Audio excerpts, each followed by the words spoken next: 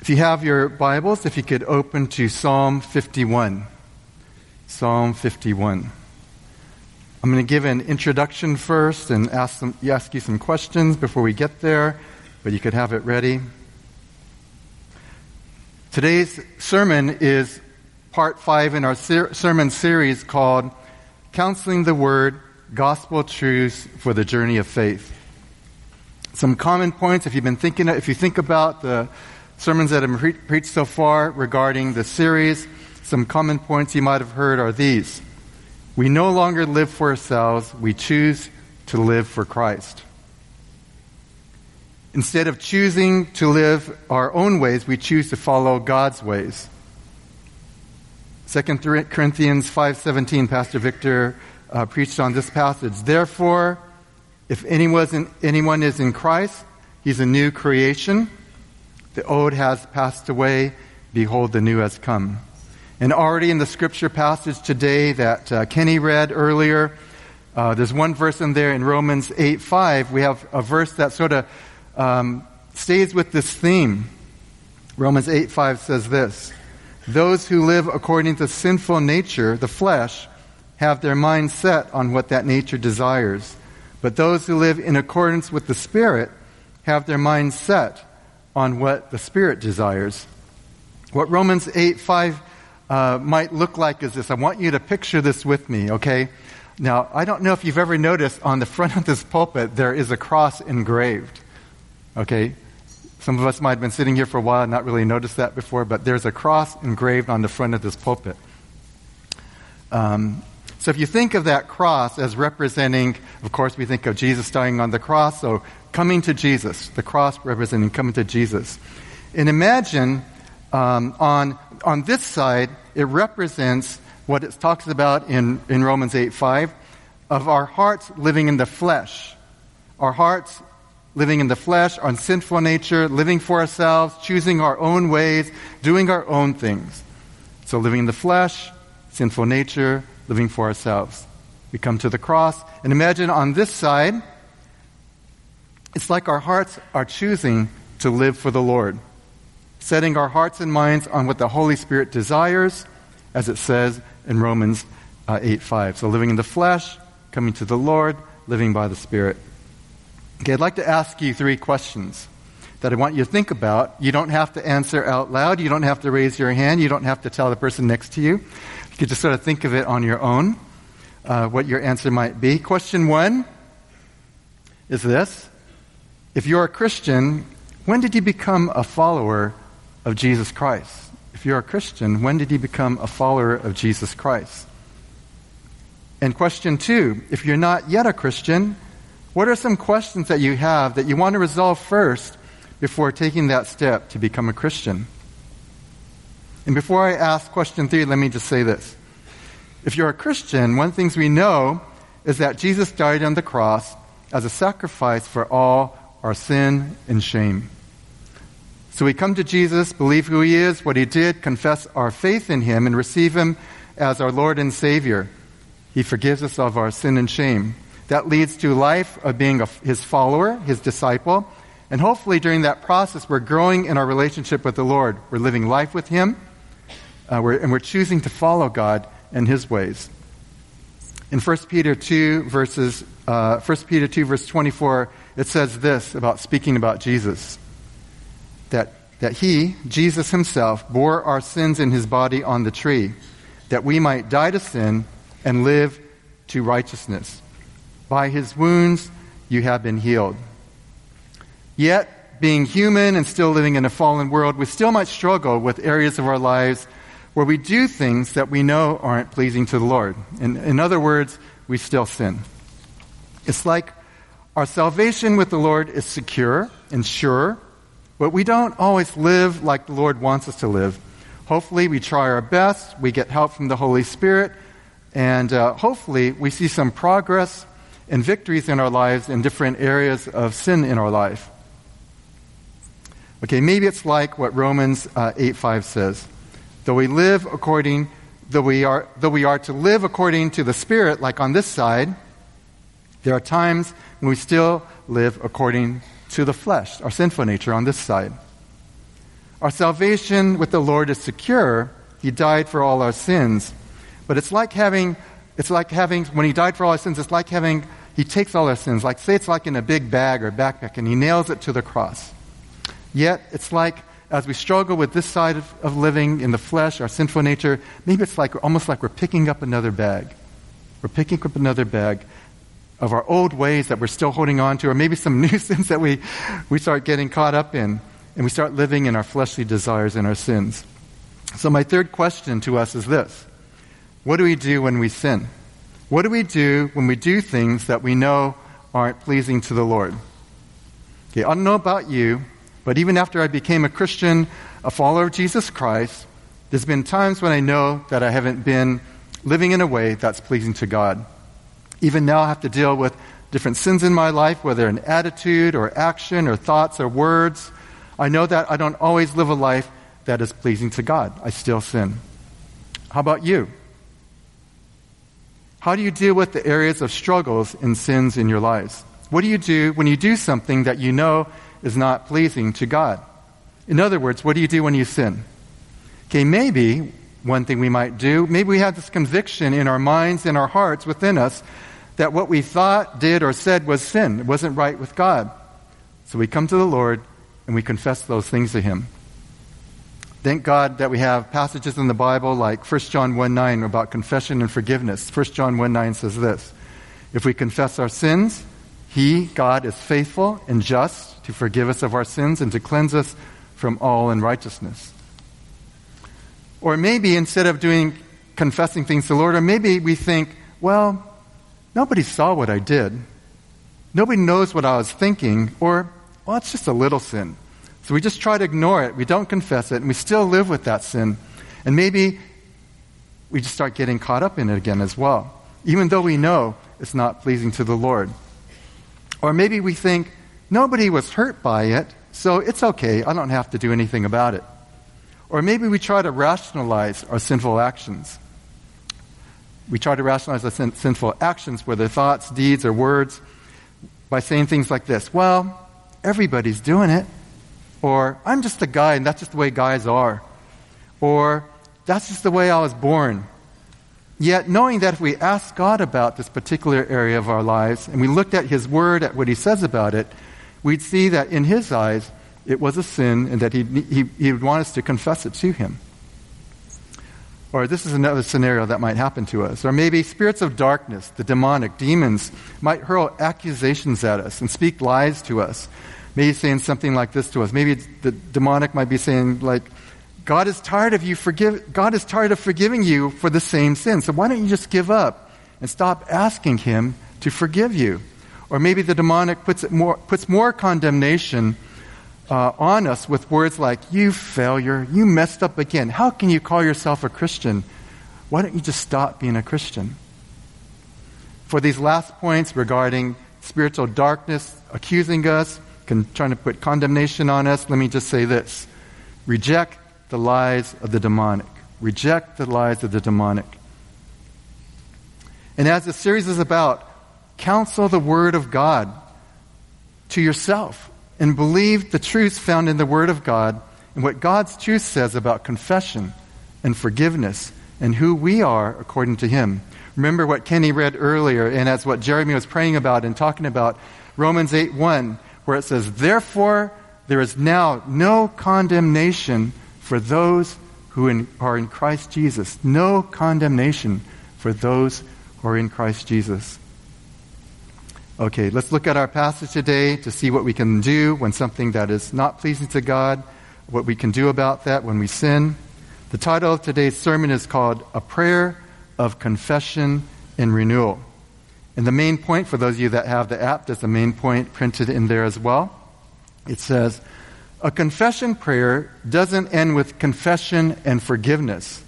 It includes a desire to be changed by God and continues with renewal. Again, let me read that again. A confession prayer doesn't end with confession and forgiveness. It includes a desire to be changed by God and continues with renewal. Before I read Psalm 51, I'm going to read, actually there's 19 verses, but I'm going to read the first 17 verses. So as Kenny read Romans 8, 1 through 17. I'm going to read Psalm 51, 1 through 17 as well. I want to tell you a true story before I read that. There was this guy who was from a pretty humble background. His job wasn't very glamorous. He had a lot of brothers. And this guy had a heart for God, and God began to use him mightily. God moved him up in position and stature, and to this guy became the head person amongst his people. This guy is King David. But then one day, when King David should have been out doing his job and leading the men he was overseeing in battle, he sent others out instead to do the job, and he stayed at home. Then one night, as he was walking on the roof of his house, he looked out and he saw a woman bathing. He found out that this woman named Bathsheba was married. She was married to one of David's soldiers. But still, since David was a man with power and he wanted to have his own way, he sent for her, had sex with her, and got her pregnant. So what did David do? Did he acknowledge his sinful actions and repent? Did he confess what he did to God as being wrong and turn back to following God? Okay, no. He tried to cover up his sinful actions. David sent for Bathsheba's husband from the front lines, from the battlefield. And David tried to manipulate Bathsheba's husband, Uriah, twice to go to his home and have sex with his wife. He was hoping that Uriah would have sex with his wife, that then they could say that, well, Bathsheba got pregnant by her husband. But Uriah was a loyal soldier, and so he didn't do that. He just stayed at the house where David was. Long story short, that you can read in more detail from 2 Samuel 11, David has Uriah sent to the heat of battle so that Uriah would be killed, and he was. When Uriah's wife Bathsheba heard of her husband's death, she had a time of mourning, which I read about they said it was only 7 days. When that time was over, David brought Bathsheba to his house, and she became his wife. Then after a few months, she gave birth to their son. What do you think David thought? What do you think David thought at this point in time? Maybe David thought, I got away with that one. Now people will think that Bathsheba got pregnant right after we got married. I got what I wanted. Nobody knows really what I did. Though maybe David thought he got away with his actions, but God had his plans for dealing with David in this particular incident with David's sin of adultery with Bathsheba and having her husband Uriah killed. So the Lord sends Nathan the prophet to confront David about these sins. And after Nathan the prophet confronts David with his sinful actions, David knows that he's been found out. He didn't get away with his plans. So what does David do? Okay, I'm going to read 2 Samuel 12:13, chapter 2 Samuel 12, verse 13, where it says this. It says, Then David said to Nathan, I have sinned against the Lord. And Nathan said to David, The Lord also has taken away your sin. You shall not die. So David confesses and repents, and the Lord forgives him. Though God forgives David, if you read of this incident in 2 Samuel 12, there are still consequences that David has to go through for his actions. This is important in the background of our passage in Psalm 51, because the beginning of Psalm 51, before verse 1, it says this. It says, for the choir director. So someone's going to lead people in singing. For the choir director. A psalm or song of David when Nathan the prophet came to him after he had gone into Bathsheba. Though the situation for this psalm was a very personal one for David, we see that this is a psalm, a song that was meant to be sung by a congregation. So it wasn't just for David, but it was for this people. So this song was also meant to be a reminder for the people singing to consider and confess their own sins as well as they're going through this song. In some ways, we might look at Psalm 51 like a prayer guide and approaching God as we come to Him with our sin. And as I read Psalm 51, I'm going to read verses 1 through 17. Listen to how the song of David, that's sung by a congregation, can be a guide to pray for confession and renewal. So if you please stand if you're able, I'm going to read Psalm 51, verses 1 through 17. Psalm 51, verses 1 through 17. Be gracious to me, O God, according to your loving kindness. According to the greatness of your compassion, blot out my transgressions. Wash me thoroughly from my iniquity and cleanse me from my sin.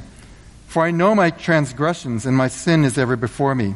Against you, you only, I have sinned and done what is evil in your sight, so that you are justified when you speak and blameless when you judge. Behold, I was brought forth in iniquity, and in sin my mother conceived me. Behold, you desire truth in the innermost being, and in the hidden part you will make me know wisdom. Purify me with hyssop, and I shall be clean. Wash me, and I shall be whiter than snow. Make me to hear joy and gladness. Let the bones which you have broken rejoice. Hide your face from my sins, and blot out my iniquities. Verse 10. Create in me a clean heart, O God, and renew a steadfast spirit within me. Do not cast me away from your presence. Do not take your Holy Spirit from me. Restore to me the joy of your salvation, and sustain me with a willing spirit. Then I will teach transgressors your ways, and sinners will be converted to you. Verse 14. Deliver me from blood guiltiness, O God, the God of my salvation. Then my tongue will joyfully sing of your righteousness. O Lord, open my lips that my mouth may declare your praise. For you do not delight in sacrifice, otherwise I would give it. You are not pleased with burnt offerings. Verse 17. The sacrifices of God are a broken spirit, a broken and a contrite heart, O God, you will not despise. Okay, please join me in prayer.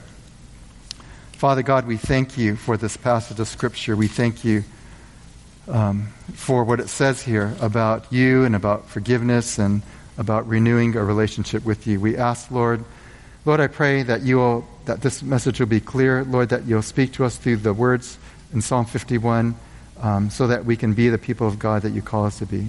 We commit this time to you. Be glorified to you. Be glorified, God. We ask that we be drawn closer to you as well through this time. We thank you, Lord. In Jesus' name, amen. Go ahead and have a seat, please.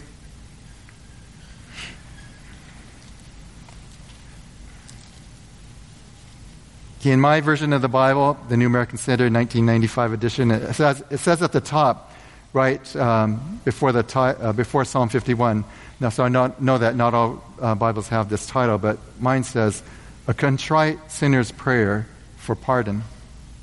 So Psalm 51 was David's song, and the prayer of a person who is sincerely remorseful of what they've done. What can we learn from the psalm as a prayer of confession and renewal? As I was praying and thinking about what to share with you today regarding Psalm 51, this thought came to mind that maybe we should go through it like it's a prayer guide. Let's go through it like a prayer guide that can sort of like form our prayers, help us to be able to know how to pray when we're dealing with areas of like confession and repentance and renewing our relationship with God. I know this is something that some of you might be doing already. I know someone I know right before communion will read Psalm 51 in a way to prepare themselves for communion. So, so take communion rightly. Maybe this is a psalm that we can look at as well to prepare ourselves for something like that. So we're going to do that today. We're going to go through this as our prayer, but it'll be our prayer with commentary. Okay? So as we'll look at the meaning of verses, we'll look at some other points and illustrations as well. Sort of like when you buy a DVD or a Blu-ray, I don't know, how many of you look at bonus features? Okay, I like looking at bonus features. There's one bonus feature that they call like director's cut, okay, where you can watch the movie and at the same time the director or writer or producer or maybe an actor that's in it will give their comments as they're going through it. And so they'll give their comments throughout the movie. So maybe it's a little annoying because, you want to just watch the movie, but it's insightful sometimes to find out what the directors were thinking or the writers as they're making a particular scene. So anyway, for us, we're going to have prayer with commentary. Okay, let's look at our points and see how these points can lead us in a prayer of confession and renewal to God. Okay, point 1. is turn to God and acknowledge who He is, His character. Turn to God and acknowledge who He is, His character. Okay, verses 1 and 2. Verses 1 and 2 say this: Be gracious to me, O God, according to your loving kindness, according to your compassion, blot out my transgressions. Wash me thoroughly from my iniquity and cleanse me from my sin. Now, why would David turn to God after he committed adultery and had a man killed? Okay, well, for one, he was confronted by Nathan the prophet, so he had to deal with it. Okay? But maybe David also felt the physical, mental, and emotional effects of carrying the weight of sin on him, like David wrote about in Psalm 32, verses 3 to 4. If you look at Psalm 32, verses 3 to 4, it says this: When I kept silent about my sin, my body wasted away through my groaning all day long. For day and night your hand was heavy upon me. My vitality was drained as with the fever heat of summer. So he might have felt those kind of effects. The fever heat of summer. We know what hot and humidity has been like for a while. But also, it's like he said, his body wasted away. He's groaning. These things weighed upon him. God's hand was heavy upon him. So wouldn't David be concerned that God would be angry with him and do something terrible to him to punish him for his sins? Okay, no. So I think Pastor Jeremy mentioned this earlier too, that David knew something about God. And maybe we know something about God, that there's something about him that we can come to him even in the midst of having committed these different sins. David knew something about God and his character. David knew that God is gracious, as we saw in verse 1. Other translations use the word merciful. Be merciful to me, O God. David knew that God is loving. The Hebrew word for this love is hesed. Hesed is described as a loyal love, a promise-keeping, loyalty. It's committed, enduring love. David also knew that God is compassionate. And so we're going to spend some time here. Keep your eyes open. So sort of like we read through this passage now, how can we make it into our prayer? How can we make it into our prayer? So I'm going to read this prayer that I wrote down, but I want you to look at the passage and on your own, later on your own, whether it's this passage or other passages, you can pray through the scriptures, use the scriptures to guide you as you pray. Okay, so say we're going to pray verses 1 and 2. So maybe this is the prayer that I thought about after looking at verses 1 and 2. So look at your text and your scripture. So maybe we'll pray something like this. Maybe it's like, Father God, I come to you. I come to you with some burdens, sins that are weighing upon me. I come to you, God, knowing that you, God, are gracious and merciful, that you have a loyal love, a promise-keeping, committed, enduring love for your people, including me. Lord, I know you are full of compassion. Okay, so that's verses 1 and 2. Maybe that can be our prayer. You could probably say your prayer in your own way for verses 1 and 2. So David understands who God is, his character. What else do we see in the first two verses? David understands that it is only God who is able to cleanse him of his sin. David wants a full washing and cleansing of his sins, that they be blotted out completely. Okay, I thought of this example. Say, for example, your car, it sits outside, it got dirty, and you want to get it cleaned. Okay, maybe at one point in time when we had those rains, that when it rained for days and days, we leave our car out, and it washes it pretty well. Even with a lot of rain, maybe it washes it pretty well. But if you look at it, maybe there's still some spots on the side that the rain didn't quite get to. Okay, David's saying we don't want that kind of cleansing. We don't want just partial cleansing. We want full cleansing. So it's like instead of waiting for the rain to wash your car clean, we're taking our car to the car wash to get it detailed, where they're going to wash the inside, they're going to clean the outside completely. And so we want that kind of cleansing from the Lord regarding our sins. So say we take those two verses again, and let's continue our prayer. Again, keep your eyes open, look at the text. Maybe we say something like this for this part of the passage. Heavenly Father, as David prayed, I ask you also, please blot out completely, wash me thoroughly, cleanse me of my sins, like a detailed car wash. Please clean the inside and outside of me. Okay, you can think of your own prayer that you'd like to pray for that section. Okay, second point. Acknowledge that I've done something that's not pleasing to God. Acknowledge that I've sinned, that I need God's help. Okay, verse 3. It says, For I know my transgressions, and my sin is ever before me. The beginning of that verse, I know my transgressions. There's an emphasis on I. It's like saying, I myself know. This is to show that David not only knows, he really knows. No doubt, he's fully aware of the sins that he's committed. I know for sure, God. I know, I really know. And then the second part of that, verse 3 says, And my sin is ever before me. It's like David can't get the sin out of his mind. It's playing in his head. It's like it weighs on him, like we read about in the earlier psalm. It's like carrying around a large backpack with our sins in it, because we haven't confessed these things before the Lord. And we're just carrying it, and it's weighing upon us as we carry these things, as we don't confess them to the Lord. So let's take that section. Let's take verse 3 and use it as our prayer. Again, don't close your eyes. Look at your verse 3. Okay. Maybe we say a prayer like this. Lord God, I know, I really know, I'm fully aware that what I've done is not right in your sight. Lord, I confess my sin of, and you could fill in the blank at that point in time. Lord, the thought of the sin that I've done is always with me. It weighs on me. I can't get rid of it without you and your help.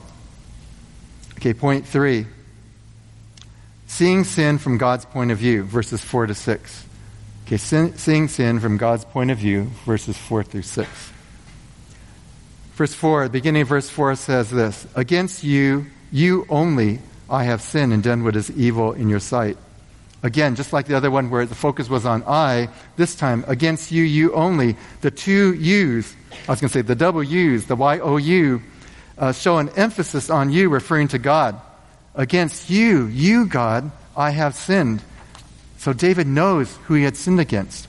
David realized that even though he had wronged and did wrong against Bathsheba and Uriah, his ultimate sin was against God. Though David might have thought he had gotten away with what he did with Bathsheba and Uriah, he came to realize that God knew what happened. The Lord knew what happened, and that it hurt David's relationship with the Lord. The second part of verse 4 says this, So that you are justified when you speak and blameless when you judge. Sin affects the way we see things. In sin, we don't see things correctly. We see through the wrong set of lenses. We're seeing things through this side, the sinful nature, the flesh, instead of seeing things through the Lord's eyes. In a sense, David is saying in this second part of verse 4, God, you are God and I am not. You, God, are the one who determines what is right or wrong, not me. Okay, verse 5 says this, Behold, I was brought forth in iniquity, and in sin my mother conceived me. This is understanding that we cannot use it as an excuse for sinful behavior, that, well, I was just born that way, or that's just being a guy. It's just a guy thing.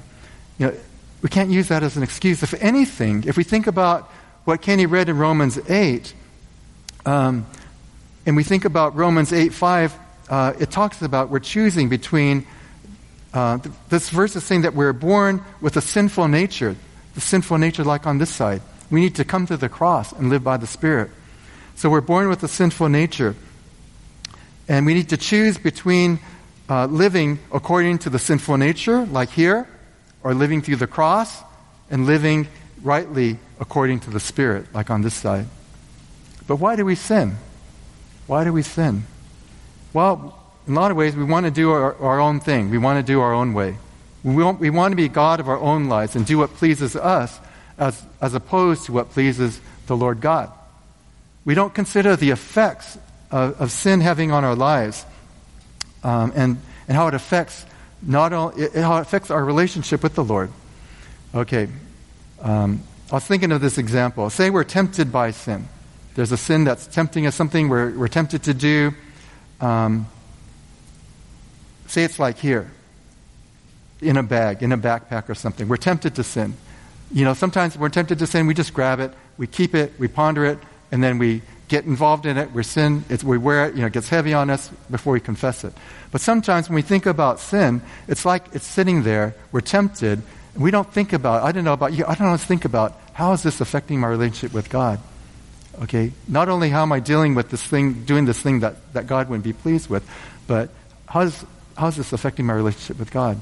So maybe when we're tempted, maybe we pick it up at first and think, oh my goodness, this is leading me into doing something that's not right. Drop it. For me, if I think of it that way, it's a little bit easier to think about dealing with something.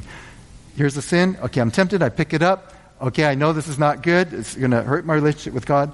Drop it before I start pondering on it, before I start thinking about it, before I get caught up in sin where I need to confess something to God or start going on the wrong path in my relationship with God.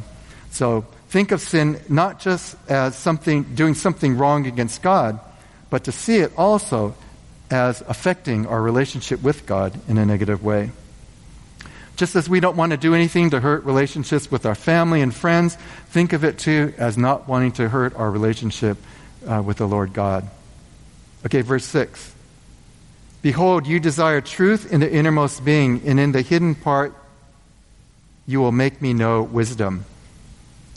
So God is seeking a person whose external profession of faith and actions is consistent with the inner reality of what's going on in the person's life. So, is our inner life consistent with our outer life? Is our outer life consistent with our inner life? Maybe our prayer for verses 4 to 6 might look like this. So again, look at your passage there and think about how would you pray this? This is what I wrote down as an example. Maybe we pray, Lord God, I confess that my sin is against you. What I've done is not good. It's evil in your sight. Lord, I confess that you alone are God and not me. I agree with you that you are the one who determines what is right and wrong. Lord, I want my inner life and my external, my outer life to be consistent, right, and pleasing with you. Okay, now to our fourth point, confession and cleansing, verses 7 to 9. As we saw in verses 1 to 2, David wrote of wanting God to blot out his transgressions, wash him thoroughly from his iniquity, his guilt, and to cleanse him of his sin. Now again, maybe after he realizes the things he wrote about and after verses 1 and 2, he comes again to God for cleansing for his sin. And you know what? Sometimes we have to come to God more than once regarding forgiveness for our sins. Verse 7 begins this, purify me with hyssop, and I shall be clean. Purify me with hyssop, and I shall be clean. So Old Testament priests used to use hyssop, which is like a leafy plant, and they use that to sprinkle blood and water on a person that's being ceremonially clean from defilements like leprosy or touching a dead body. And here, hyssop is a figure of speech for David's longing to be spiritually cleansed for the things he's done wrong. In forgiveness, God washes away sin. And David's looking that for himself. David wanted to hear, like the Old Testament priest would sprinkle the person with the hyssop, with the water, the blood, and then they would give a pronouncement upon them, you shall be clean. And that's what David is asking here. He wanted God to sprinkle him so that he'll receive God's word that you shall be clean. Second part of verse 7 says this, wash me and I shall be whiter than snow. The metaphor whiter than snow is applied to clean garments, and it signifies forgiveness, cleansing, and newness. So white garments signify forgiveness, cleansing, and newness. Verse 8 says this, make me hear joy and gladness. Let the bones which you have broken rejoice. So David prays for the restoration of joy and gladness. Okay, one commentary states this. Even as God's displeasure with sin brings judgment, metaphorically described as broken bones, so his pleasure brings joy of heart. The joy is more than an emotional response. It is a contented resting in God. The security of having been reconciled with the Lord and of having peace with him is the greatest import. This joy is hence known as the joy of your salvation. So God's forgiveness brings joy, gladness, and peace. Verse 9 says this, hide your face from my sins, blot out all my iniquities. David asked God to not look at his sins and to blot out his sins and his guilt, to remove them completely. David wants them to be removed completely. David wants God to see him without sins. So maybe our prayer for verses 7 to 9 might look like this. Okay, Father God, I ask you to purify me, wash me, and cleanse me of these sins. I want my relationship with you to be restored. I want to renew again my relationship with you. Thank you that because of your forgiveness, I can again know your joy, gladness, and peace. Lord, I don't want you to look at me with my sins, but now with my confession, I thank you that I'm forgiven and cleansed by you. So this section, this prayer, is like saying, I don't want to live in this side. I don't want to live in the flesh and the sinful nature. That I want to come to the cross, confess and repent, seek God's change in my life, and then come to live in line with walking with the Spirit and according to the Spirit who's been given to us when we put our faith in Jesus Christ. When I think of confession and sins and cleansing from God, I think of 1 John 1:9. Okay, that was mentioned earlier, but let me just say that again. 1 John 1:9 says, if we confess our sins, He, God, is faithful and just to forgive us of our sins and to cleanse us from all unrighteousness. Okay, point 5, renewing our relationship with God, verses 10 through 12. Renewing our relationship with God, verses 10 through 12. I don't know about you, but oftentimes when I pray and ask God for forgiveness of my sins, and sometimes when I pray 1 John 1:9, I would usually just end it there. Thank you, God, for forgiving me. And then, amen, I'm done. That's good, in the sense that, we need to confess our sins before God and receive His forgiveness. But it shouldn't end there, okay? If we think about, again, the main point, for those of you that have the app, it's in the main point there. The main point, again, is a confession prayer doesn't end with confession and forgiveness. It includes a desire to be changed by God and continues with renewal. So having a desire to be changed by God, to be more like Him, our desire would be to be more like Him in our attitudes, actions, thoughts, and words. Wanting the Lord to work in these areas of our lives where we fall short. It's wanting a heart and living a life that is right with God. It's living, again, on this side, in line with the Spirit of God, according to the Spirit of God. So after confession and cleansing, David prays. It says he sings for spiritual renewal. He wants a renewal inwardly so that all he does, his actions, thoughts, and attitudes, will flow from God's presence in his life and God working in his life. Okay, verse 10 says this, create in me a clean heart, O God, and renew a steadfast spirit within me. Very well-known, famous verse from Psalm 51. I think there's songs that you might have heard based on this verse. Create in me a clean heart, O God, renew a steadfast spirit within me. David doesn't just come to God to confess his sins and ask for forgiveness. He asks to be changed by God and to be renewed by God. So after confession and forgiveness, again, it doesn't end there. We come and ask God for inner change and His work in our lives. A work that will transform that will change our inner attitude, that will create in us a clean heart and a firm, unwavering spirit that we can walk with the Lord with. So David knows that God's inner work in his life is what is needed to keep him growing in his relationship with God. Okay, verses 11 and 12 say this. Do not cast me from your presence, and do not take your Holy Spirit from me. Restore to me, verse 12, restore to me the joy of your salvation, and sustain me with a willing spirit. It's like David is saying this. It's like he's saying, Lord, I don't like living separated from you. I want to have again that joy of living life together with you. Lord, to do that, help me to delight in doing your will and not mine. I don't know if you've ever been away from the Lord before for a season, but if you've been away from the Lord, hopefully there will come a time, just like with the prodigal son, where we come to our senses, and we'll have that feeling, Lord, I don't like living separated from you. I want to be back with you.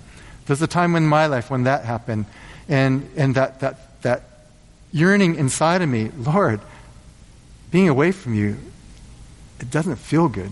I don't like this life I'm living. Lord, help me to come back to you. So if you ever had a prodigal experience like that, the Lord's working in your life if he's saying he wants you to come back to him. He wants you to come back to him. He's waiting for you to come back to him. You know, I have heart for prodigal because I was a prodigal too. And the Lord wants us to come back. He's welcoming us back. He's welcoming us. He wants us to come back to be in relationship with him. So hopefully, as we're living our lives and we think we're doing our own thing, living on this side of our lives in the flesh and our sinful nature, hopefully it's going to be like, this is lousy. I don't like this. I remember what it's like living here. Or I want what you have, God. I want to come back to you, God. So maybe our prayer for verses 10 through 12 will be this.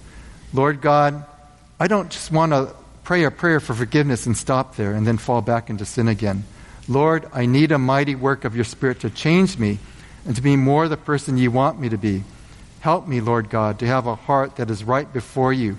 I need your Spirit to help me continue to seek after you and to want to do your will.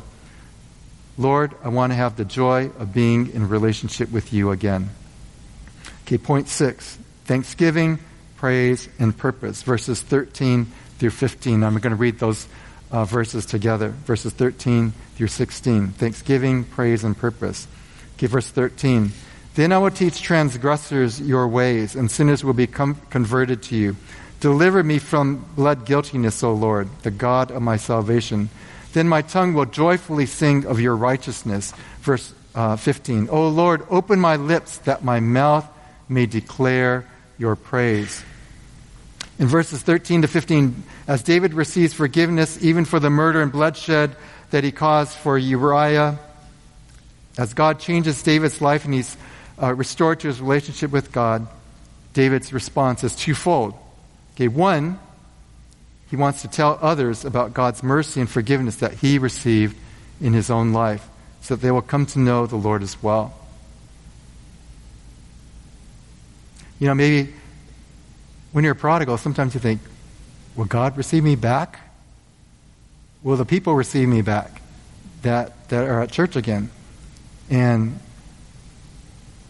the enemy would try to lie to us and say, nah, God hates you. The people hate you. They don't want you back. God doesn't want you back. That's a lie from the enemy. That's a lie from the enemy, as we talked about earlier. But David, if you think about the sins he committed, if you think about the sins we committed, God's mercy and grace upon us, God wants us to tell others of the mercy and grace. God welcomes us back as the prodigal son story in Luke 15, the father welcomed back the prodigal. God welcomes us back. I know, God welcomed me back. People welcome me back. And, you know, I pray that we will be a church that welcomes people back who've been away from the Lord. And that if we ever fall in that place in our own lives, that we'll come to our senses too, and we'll know we can come back to the Lord. We can come back to Evergreen SGV. I'll be welcomed back by God. I'll be welcomed back by the church family here. But one of the things, hopefully, as we see God working in our lives, as we understand his mercy, his forgiveness, his grace in our lives, that we'll want to tell others about the Lord as well. And the second thing David wanted to do, to joyfully sing and give praise to God. You know, certain songs mean a lot when you know the Lord's forgiveness, his mercy and grace in our lives. So our prayer for verses 13 to 15 might be this. Father God, as I have received your forgiveness for the sins that I've confessed to you, I lift up my thanks and praise to you. I want to even sing songs of praise to you, Lord. Lord, help me to tell others of your goodness and mercy so that they will also come to know you. Okay, and our seventh point. Living in a renewed relationship with God. Living in a renewed relationship with God. Verses 16 and 17. Verse 16 says this, For you do not delight in sacrifice, otherwise I would give it. You are not pleased with burnt offering. Verse 17, the sacrifices of God are a broken spirit, a broken and a contrite heart, O God, you will not despise. A broken spirit is a heart that is grieving over sin. A contrite heart, similarly, is a heart that is sincerely remorseful over sin. One person put it this way: it is a heart attitude that counts. Sacrifices are meaningful and helpful only if they are offered with genuine repentance, commitment, and love. Let me read that again. It's the heart attitude that counts. Sacrifices are meaningful and helpful only if they're offered with genuine repentance, commitment, and love. So maybe for verses 16 and 17, our prayer to God might be this. Again, look at verse 16 and 17 in your Bibles. Father God, I understand that you don't want me to just go through the motions with you, to do external spiritual actions, yet having a heart that is not genuine and sincere in my relationship with you. I know that is not pleasing to you. Help me to see sin as you see it, and to grieve over my sin and be remorseful over sin. If I do that, then I can come to you, my gracious, compassionate, and loving God, and receive your forgiveness. I want to come to you, Lord, inwardly and outwardly in a way that is pleasing to you. So this prayer of confession in Psalm 51 is more than just turning to God and confessing our sins, as important as that is. But again, the main point, a confession prayer doesn't end with confession and forgiveness. It includes a desire to be changed by God and continues with repentance. So in Psalm 51, we can see that this is a song, a prayer guide that doesn't end with confession and forgiveness. It includes a desire to be changed by God. It ends with a renewed relationship with God and a desire to live His way. It includes praising the Lord and telling others how God has worked in our lives as well. So we're not living in the flesh, like on this side. We're coming to the cross, but we're trying to live on this right side in relationship with God. We're trying to live through having a constant, continual, ongoing, moment by moment, always aware, all the time, staying connected to Jesus, walking with the Holy Spirit, and whatever other words that mean, all the time and always aware of God's presence in our lives, trying to live, again, in line with the Spirit. So in our sermon series, Counseling the Word, Gospel Truths for the Journey of Faith, what truths do we take away from the Word of God today? Okay, for one, we can remember Romans 8:5 as a reminder in our prayer to not live by the flesh, like on this side, not to live in our sinful nature, but we come to Jesus on the cross. We come to Him on the cross, confessing our sins, having the Holy Spirit work in our lives to change us to be the person that God desires us to be. And with the empowering of the Holy Spirit, we try to live lives according to the Spirit, like on this side. Not according to the flesh, come to Jesus through the cross, living by the Spirit, living according to the Spirit with His help. We can also, we could remember Romans 8:5, but we can also pray through Psalm 51 and use the verses in Psalm 51 as a prayer guide for our prayer of confession, for our prayer for change in how we live our lives, and as a prayer to continue, for our desire to continue growing in our restored, renewed relationship with the Lord. I pray that we can look at Psalm 51 and use it as that prayer guide. Use your words. You heard my words as you went through it.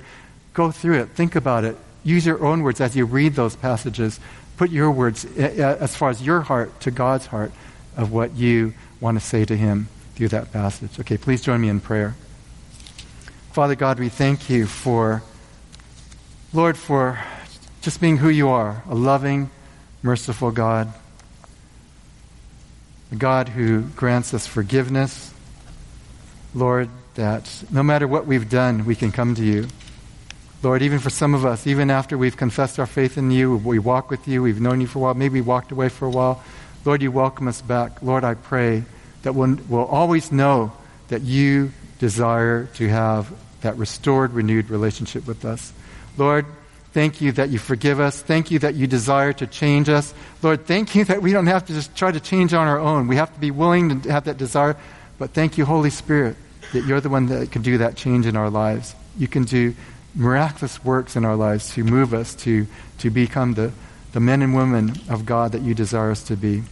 Lord, I pray that our heart's desire will be to live for you, that our hearts will be that our lives will be ones that glorify you, that through the ways we've seen you work in our lives, Lord, open our eyes to the ways you've worked in our lives so that we can tell others about you. They'll see in our lives, too, that you are real, that you do wonders and miracles, that you forgive, that you love, and that you change people to be the people of God that you desire them to be.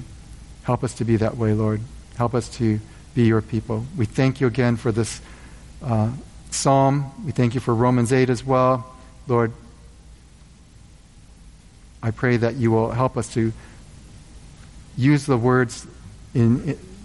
words from your word to counsel us, to teach us your truths, to help us walk in your truths all our days, Lord. Thank you in Jesus' name. Amen.